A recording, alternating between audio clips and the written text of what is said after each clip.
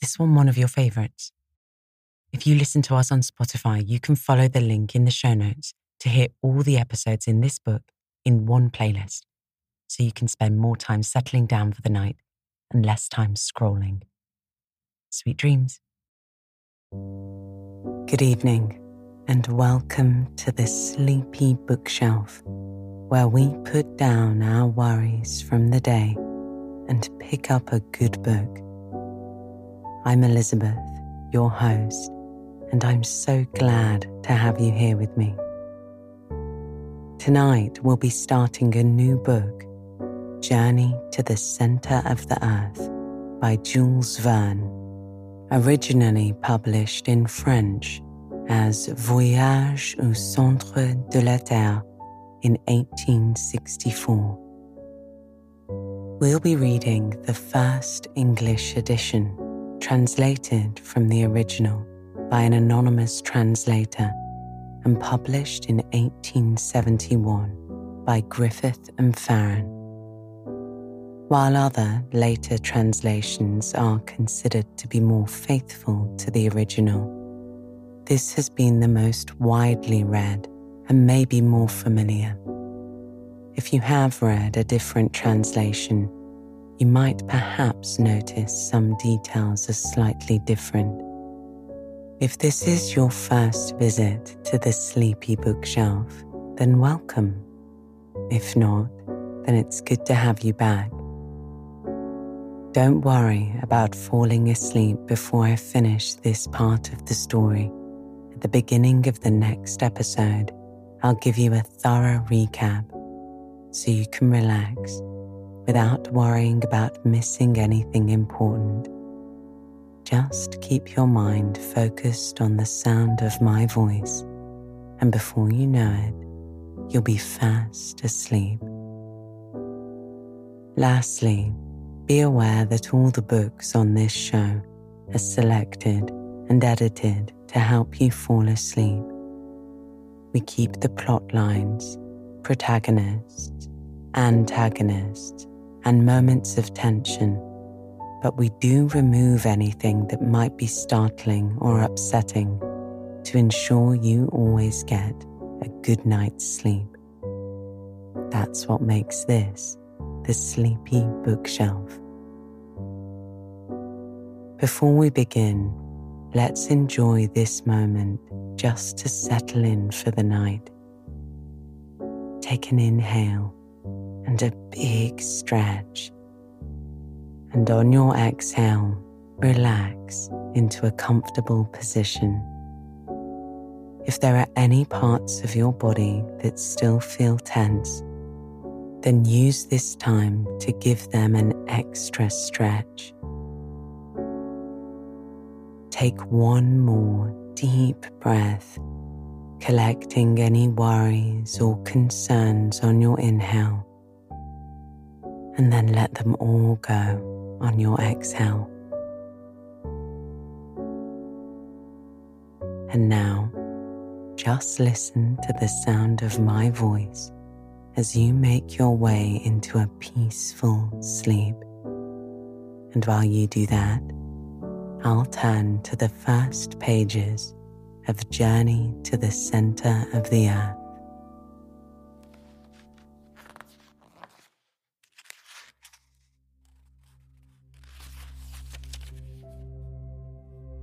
Chapter 1. My uncle makes a great discovery. Looking back to all that has occurred to me since that eventful day, I'm scarcely able to believe in the reality of my adventures. They were truly so wonderful that even now I'm bewildered when I think of them. My uncle was German, having married my mother's sister, an Englishwoman. Being very much attached to his fatherless nephew, he invited me to study under him in his home in Germany. This home was in a large town, and my uncle, a professor of philosophy, chemistry, geology, mineralogy, and many other ologies. One day, after passing some hours in the laboratory, my uncle being absent at the time, I suddenly felt the necessity of renovating the tissues. I was hungry and was about to rouse up our old French cook when my uncle, Professor von Hardwigg, suddenly opened the street door and came rushing upwards. Now, Professor Hardwigg, my worthy uncle, is by no means a bad sort of man. He is, however, choleric and original. To bear with him means to obey, and scarcely had his heavy feet resounded within our joint domicile, then he called for me to attend upon him. "Harry," he called. I hastened to obey, but before I could reach his room, jumping 3 steps at a time, he was stamping his right foot upon the landing. "Are you coming up?" he said in a hurried tone. Now, to tell the truth, at that moment, I was far more interested in the question as to what was to constitute our dinner than in any problem of science. To me, soup was more interesting than soda, an omelette more tempting than arithmetic, and an artichoke of 10 times more value than any amount of asbestos. But my uncle was not a man to be kept waiting, so adjourning, therefore, all minor questions, I presented myself before him. He was a very learned man. Now, most persons in this category supply themselves with information, as peddlers do with goods, for the benefit of others, and they lay upon stores in order to diffuse them abroad for the benefit of society in general. Not so my excellent uncle, Professor Hardwigg. He studied, he consumed the midnight oil, he pored over heavy tomes and digested huge quartos and folios in order to keep the knowledge he acquired to himself. There was a reason, and it may be regarded as a good one, why my uncle objected to display his learning more than was absolutely necessary. He stammered, and when intent upon explaining the phenomena of the heavens, he was apt to find himself at fault and allude in such a vague way to sun, moon, and stars that few were able to comprehend his meaning. To tell the honest truth, when the right word would not come, it was generally replaced by a very powerful adjective. In connection with the sciences, there are many almost unpronounceable names, and my uncle being very fond of using them, his habit of stammering was not thereby improved. In fact, there were periods in his discourse when he would finally give up and swallow his discomfiture in a glass of water. As I said, my uncle, Professor Hardwigg, was a very learned man, and I now add, a most kind relative. I was bound to him by the double ties of affection and interest. I took deep interest in all his doings and hoped someday to be almost as learned myself. It was a very rare thing for me to be absent from his lectures. Like him, I preferred mineralogy to all the other sciences. My hope was to gain real knowledge of the earth. Geology and mineralogy were to us the sole objects of life, and in connection with these studies, many a fair specimen of stone, chalk, or metal did we break with our hammers. Steel rods, lodestones, glass pipes, and bottles of various acids were more often before us than our meals. My Uncle Hardwigg was once known to classify 600 different geological specimens by their weight, hardness, fusibility, sound, taste, and smell. He corresponded with all the great, learned, and scientific people of the age. I was, therefore, in constant communication with Sir Humphrey Davy, Captain Franklin, and other great scientists.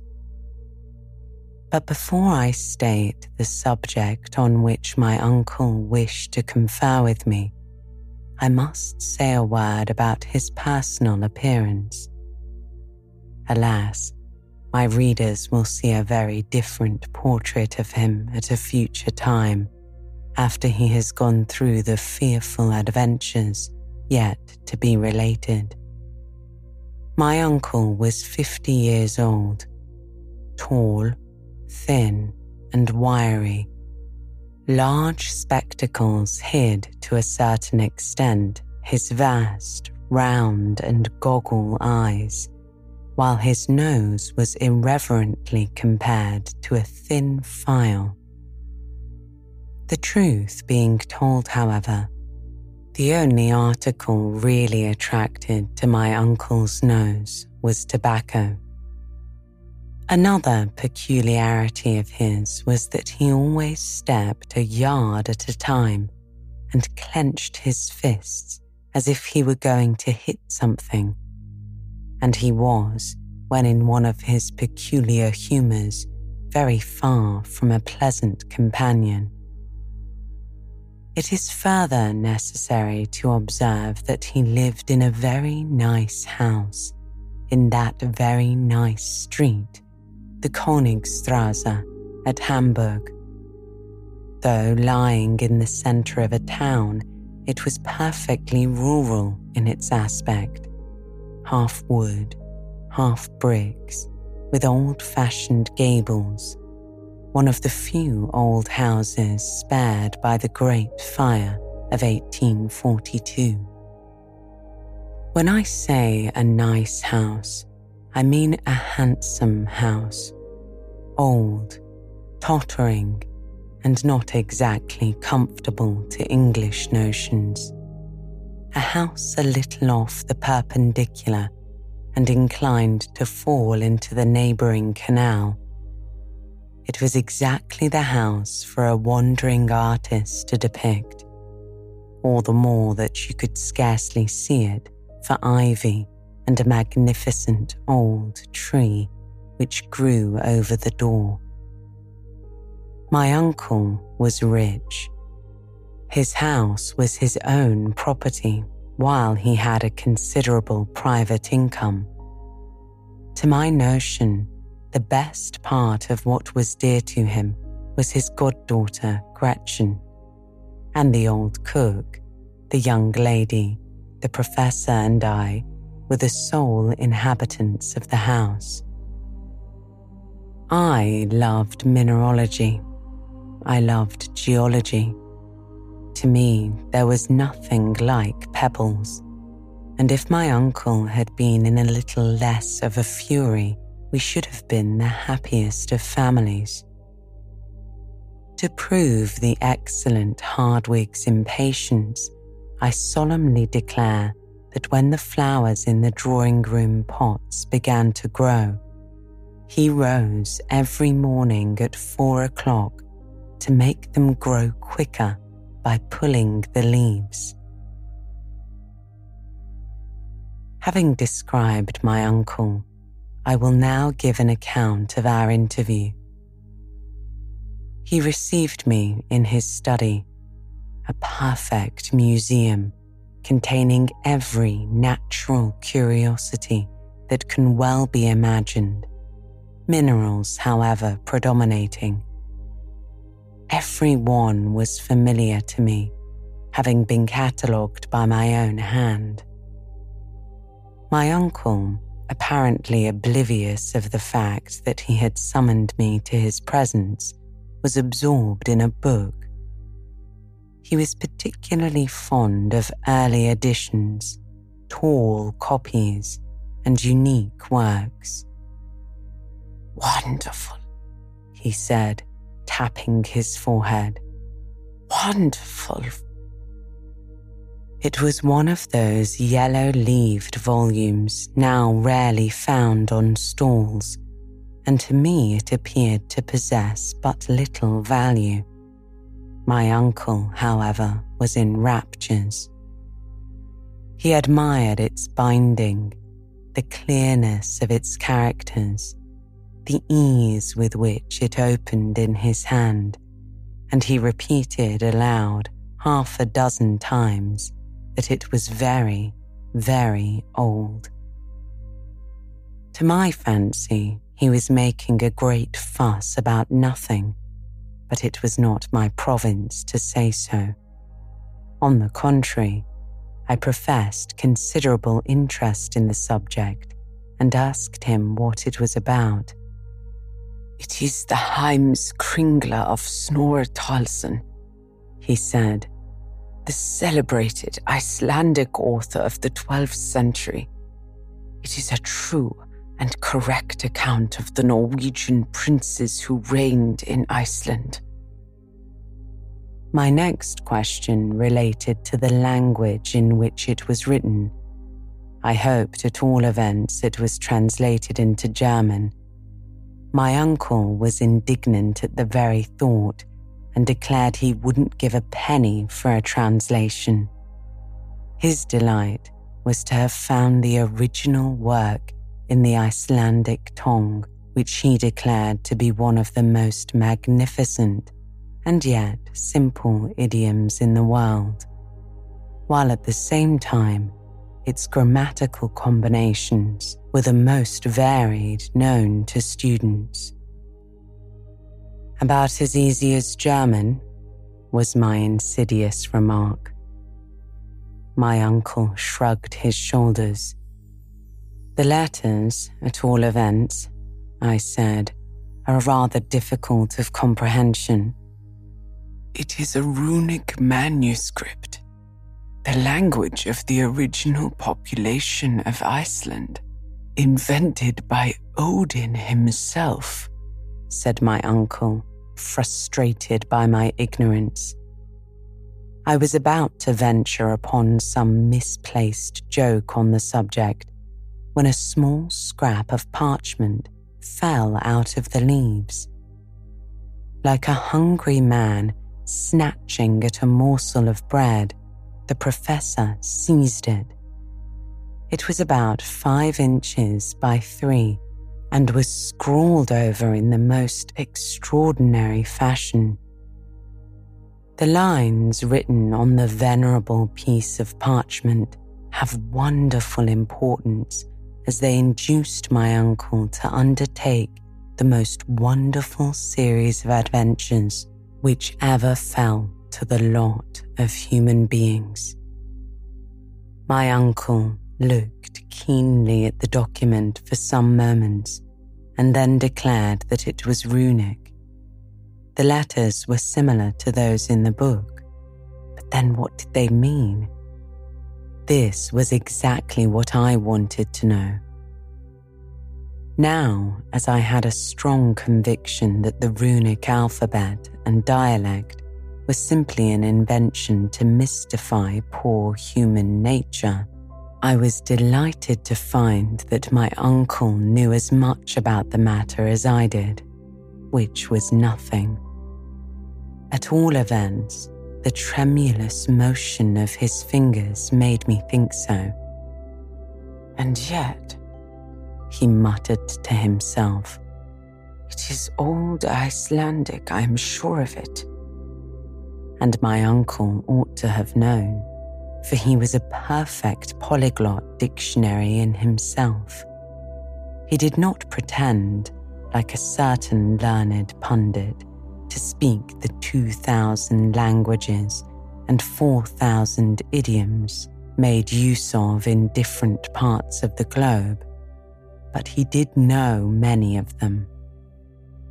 It is a matter of great doubt to me now to what violent measures my uncle's impetuosity might have led him had not the clock struck 2 and our old French cook called out to let us know that dinner was on the table. "Bother the dinner," said my uncle. But as I was hungry, I sallied forth to the dining room where I took up my usual quarters. Out of politeness, I waited 3 minutes, but there was no sign of my uncle, the professor. I was surprised. He was not usually so blind to the pleasure of a good dinner. It was a luxurious meal: parsley soup, a ham omelette with sorrel trimmings, an oyster of veal stewed with prunes, delicious fruit, and sparkling moselle. For the sake of poring over this musty old piece of parchment, my uncle forbore to share our meal. To satisfy my conscience, I ate for both. The old cook and housekeeper was nearly out of her mind. After taking so much trouble to find the professor not appear at dinner was, to her, a sad disappointment, which, as she occasionally watched the havoc I was making on the food, became also alarm. What if my uncle were to come to the table after all? Suddenly, just as I had consumed the last apple and drunk the last glass of wine, a terrible voice was heard at no great distance. It was my uncle, roaring for me to come to him. I made very nearly one leap of it, so loud, so fierce was his tone.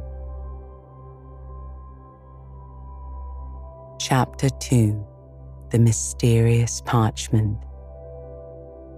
"I declare," said my uncle, "I declare to you it is runic and contains some wonderful secret which I must get at any price." I was about to reply when he stopped me. "Sit down," he said, quite commandingly, "and write to my dictation." I obeyed.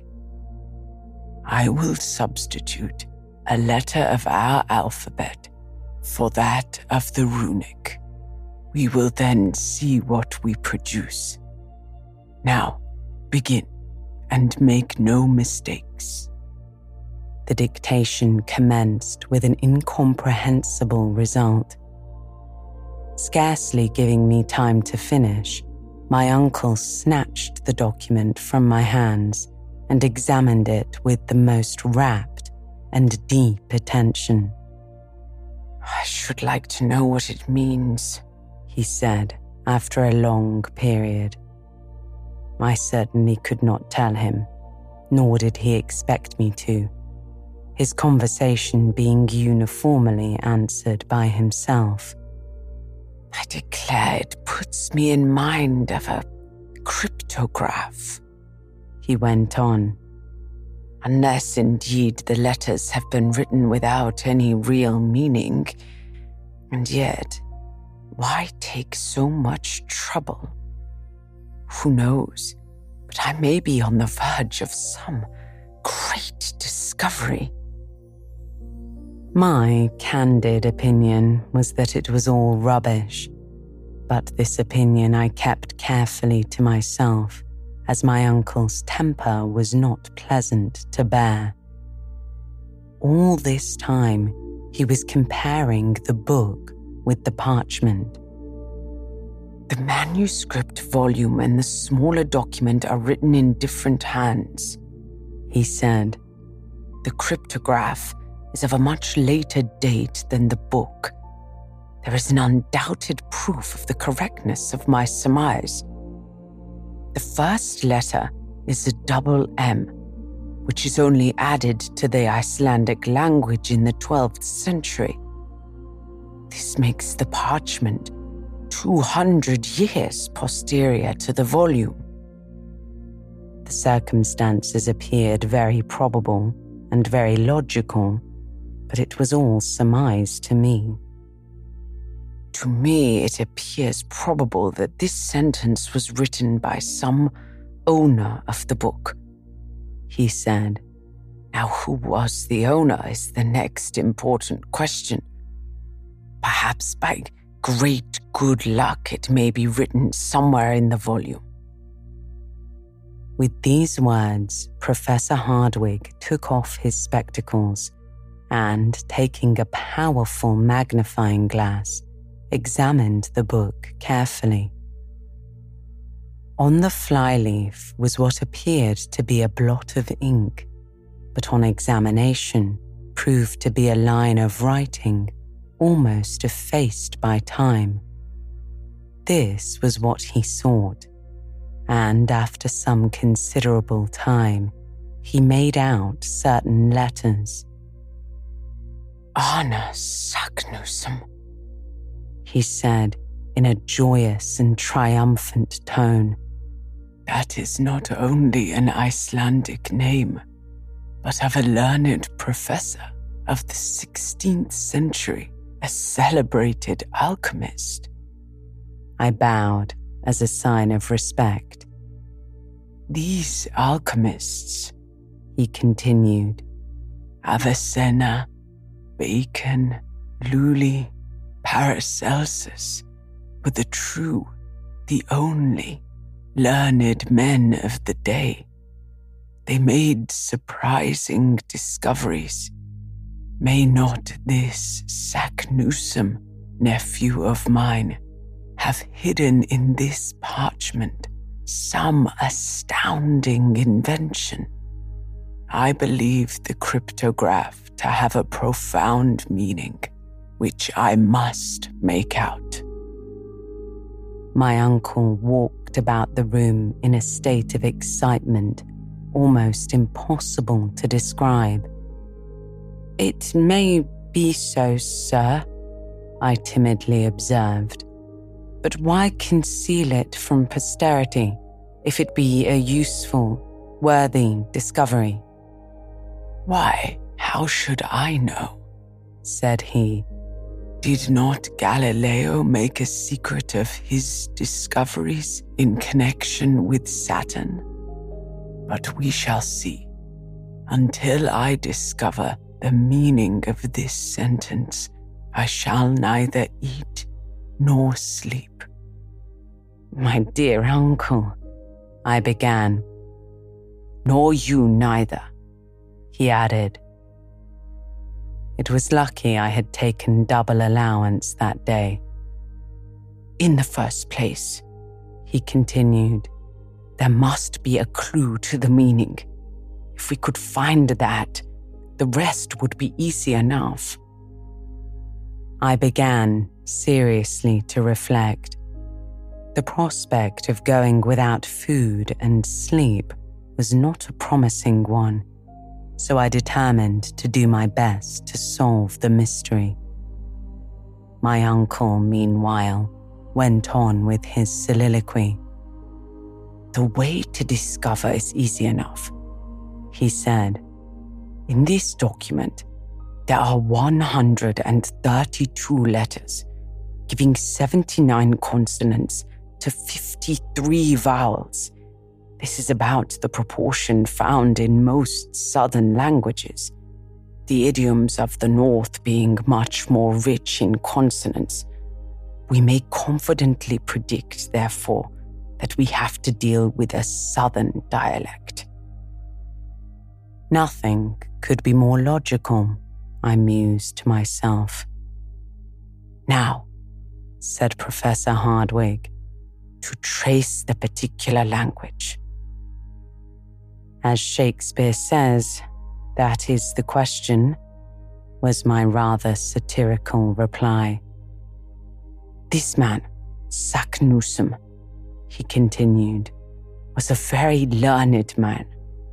Now, as he did not write in the language of his birthplace, he probably, like most in the 16th century, wrote in Latin.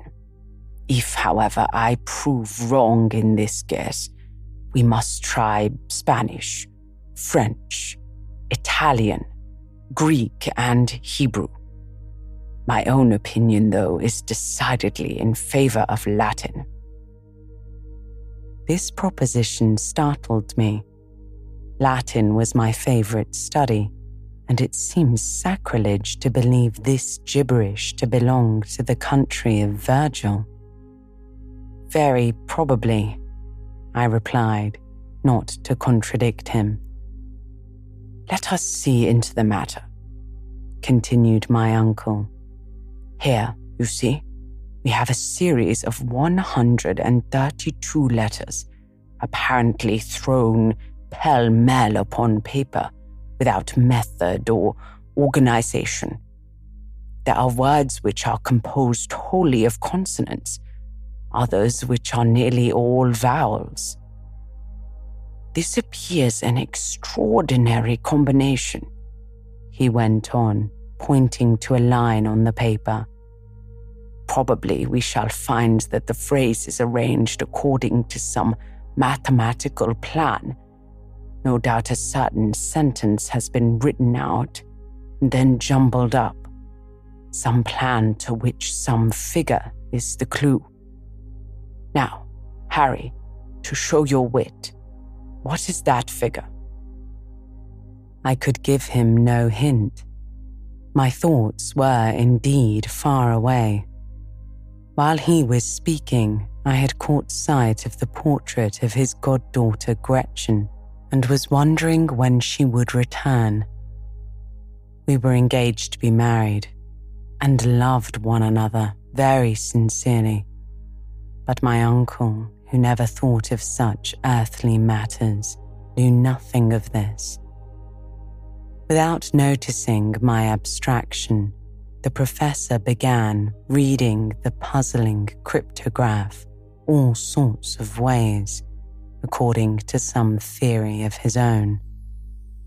Presently, rousing my wandering attention, he dictated one precious attempt to me. I mildly handed it over to him, thinking it looked like still more gibberish. I could scarcely keep from laughing, while my uncle, on the contrary, got in a towering passion, struck the table with his fist, darted out of the room, out of the house, and then, taking to his heels, was presently lost to sight. Chapter 3: An Astounding Discovery. What is the matter? Said the cook, entering the room. When will the professor have his dinner? Never, said I. And his supper? She asked. I don't know, I replied. He says he will eat no more, neither shall I. My uncle has determined to fast and make me fast until he makes out this abominable inscription. You will be starved to death, she said. I was very much of the same opinion, but not liking to say so, sent her away and began some of my usual work of classification. But try as I might, nothing could keep me from thinking alternately of the stupid manuscript and of the pretty Gretchen. Several times I thought of going out, but my uncle would have been angry at my absence. At the end of an hour, my allotted task was done. How to pass the time? I began by lighting my pipe. Like all other students, I delighted in tobacco, and seating myself in the great armchair, I began to think. Where was my uncle? I could easily imagine him tearing along some solitary road, gesticulating, talking to himself, cutting the air with his cane, and still thinking of the absurd bit of hieroglyphics. Would he hit upon some clue? Would he come home in better humor? While these thoughts were passing through my brain, I mechanically took up the puzzle and tried every imaginable way of grouping the letters. I put them together by twos, by threes, fours, and fives. In vain. Nothing intelligible came out, except that the 14th and 16th made ice in English.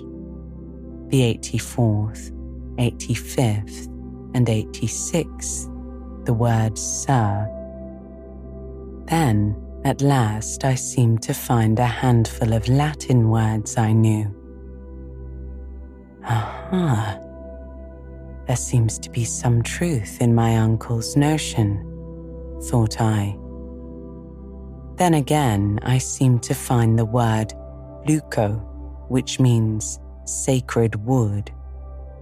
In the third line, I appeared to make out a perfect Hebrew word, and at the last, the syllable mer, which was French. It was enough to drive one mad. 4 different idioms in this absurd phrase. What connection could there be between ice, sir, anger, cruel, sacred wood, changing, mother, R, and C? The first and the last might, in a sentence connected with Iceland, means sea of ice. But what of the rest of this monstrous cryptograph? I was, in fact, fighting against an insurmountable difficulty. My brain was almost on fire. My eyes were strained with staring at the parchment. The whole absurd collection of letters appeared to dance before my vision in a number of black little groups. My mind was possessed with temporary hallucination. I was stifling. I wanted air. Mechanically, I fanned myself with the document, of which now I saw the back and then the front. Imagine my surprise when, glancing at the back of the wearisome puzzle, the ink having gone through, I clearly made out Latin words, and among others, craterem and terrestra. I had discovered the secret. It came upon me like a flash of lightning. I had got the clue. All you had to do to understand the document was to read it backwards. My delight, my emotion may be imagined. My eyes were dazzled, and I trembled so that at first I could make nothing of it. One look, however, would tell me all I wished to know. Let me read, I said to myself after drawing a long breath. I spread it before me on the table. I passed my finger over each letter. I spelled it through. In my excitement, I read it out. What horror and stupefaction took possession of my soul. I was like a man who had received a knockdown blow. Was it possible that I really read the terrible secret, and it had really been accomplished? A man had dared to do what? No living being should ever know. Never, said I, jumping up. Never shall my uncle be made aware of the dread secret. He would be quite capable of undertaking the terrible journey. Nothing would check him. Nothing stop him. Worse, he would compel me to accompany him, and we should be lost forever. But no, such folly and madness cannot be allowed. I was almost beside myself with rage and fury. My worthy uncle is already nearly mad, I said aloud. This would finish him. By some accident, he may make the discovery, in which case we are both lost. Perish the fearful secret. Let the flames forever bury it in oblivion. I snatched up book and parchment and was about to cast them into the fire when the door opened and my uncle entered. I had scarcely time to put down the wretched documents before my uncle was by my side. He was profoundly absorbed. His thoughts were evidently bent on the terrible parchment. Some new combination had probably struck him while taking his walk. He seated himself in his armchair and with a pen began to make an algebraical calculation. I watched him with anxious eyes. My flesh crawled as it became probable that he would discover the secret. His combinations I knew now were useless, I having discovered the one only clue. For 3 mortal hours, he continued without speaking a word, without raising his head, scratching, rewriting, calculating over and over again. I knew that in time he must hit upon the right phrase. The letters of every alphabet have only a certain number of combinations. But then, years might elapse before he would arrive at the correct solution. Still, time went on. Night came. The sounds in the streets ceased, and still my uncle went on, not even answering our worthy cook when she called us to supper. I did not dare leave him, so waved her away, and at last fell asleep on the sofa. When I awoke, my uncle was still at work. His red eyes, his pallid countenance, his matted hair, his feverish hands, his hectically flushed cheeks showed how terrible had been his struggle with the impossible and what fearful fatigue he had undergone during that long, sleepless night. It made me quite ill to look at him.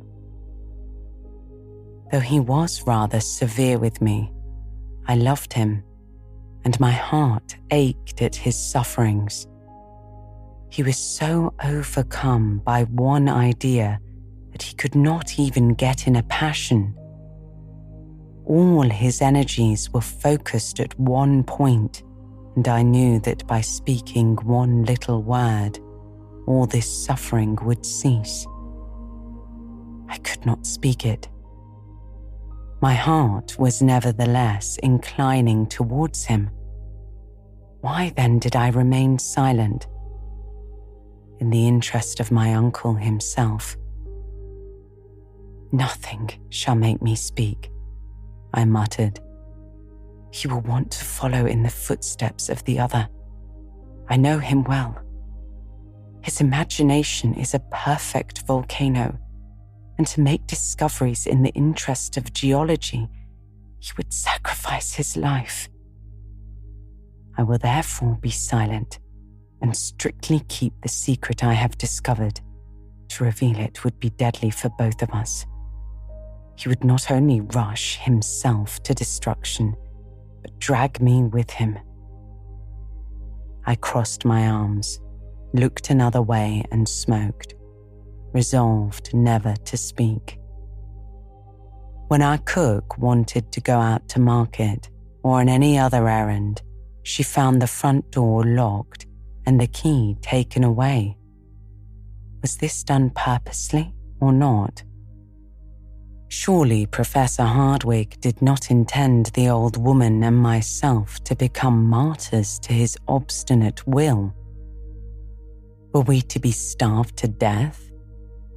A frightful recollection came to my mind. Once we had fed on bits and scraps for a week while he sorted some curiosities. Gave me the cramp even to think of it. I wanted my breakfast, and I saw no way of getting it. Still, my resolution held good. I would rather starve than yield. But the cook began to take me seriously to task. What was to be done? She could not go out, and I dared not. My uncle continued counting and writing. His imagination seemed to have translated him to the skies. He never thought of eating nor drinking. In this way, 12 o'clock came round. I was hungry, and there was nothing in the house. The cook had eaten the last bit of bread. This could not go on. It did, however, until 2, when my sensations were terrible. After all, I began to think the document very absurd. Perhaps it might only be a gigantic hoax. Besides, some means would surely be found to keep my uncle back from attempting any such absurd expedition. On the other hand, if he did attempt anything so quixotic, I should not be compelled to accompany him. Another line of reasoning partially decided me. Very likely, he would make the discovery himself when I should have suffered starvation for nothing. Under the influence of hunger, this reasoning appeared admirable. I determined to tell all. The question now arose as to how it was to be done. I was still dwelling on the thought when he rose and put on his hat. What? Go out and lock us in? Never, I thought to myself. Uncle, I began. He did not even appear to hear me. Professor Hardwigg, I said. What? He retorted. Did you speak? How about the key? I asked. What key? He replied. The key of the door. No, of these horrible hieroglyphics, I said. He looked at me from under his spectacles and started at the odd expression of my face. Rushing forward, he clutched me by the arm and keenly examined my countenance. His very look was an interrogation. I simply nodded. With an incredulous shrug of the shoulders, he turned upon his heel. Undoubtedly, he thought I had gone mad. I have made a very important discovery, I said. His eyes flashed with excitement. For a moment, neither of us spoke. It is hard to say which was most excited. You don't mean to say you have any idea of the meaning of the scroll? He asked. I do, was my desperate reply. Look at the sentences dictated by you. But it means nothing, was his answer. Nothing if you read it from left to right, I said. But mark it from right to left. Backwards, said my uncle in wild amazement. Oh, most cunning Saknussemm, and I to be such a blockhead. He snatched up the document, gazed at it with haggard eye, and read it aloud as I had done. It read as follows. Descend into the crater of Snæfellsjökull, which the shade of Scartaris caresses, before the calends of July, audacious traveller, and you will reach the center of the earth. I did it. Arne Saknussemm. My uncle leapt 3 feet from the ground with joy. He looked radiant and handsome. He rushed about the room, wild with delight and satisfaction. He knocked over tables and chairs. He threw his books about until at last, utterly exhausted, he fell into his armchair. What's o'clock? He asked. About 3, I answered. My dinner does not seem to have done me much good, he observed. Let me have something to eat. We can then start at once. Get my suitcase ready. What for? I asked. And your own, he continued. We start at once. My horror may be conceived. I resolved, however, to show no fear. Scientific reasons were the only ones likely to influence my uncle. Now there were many against this terrible journey. The very idea of going down to the center of the earth was simply absurd.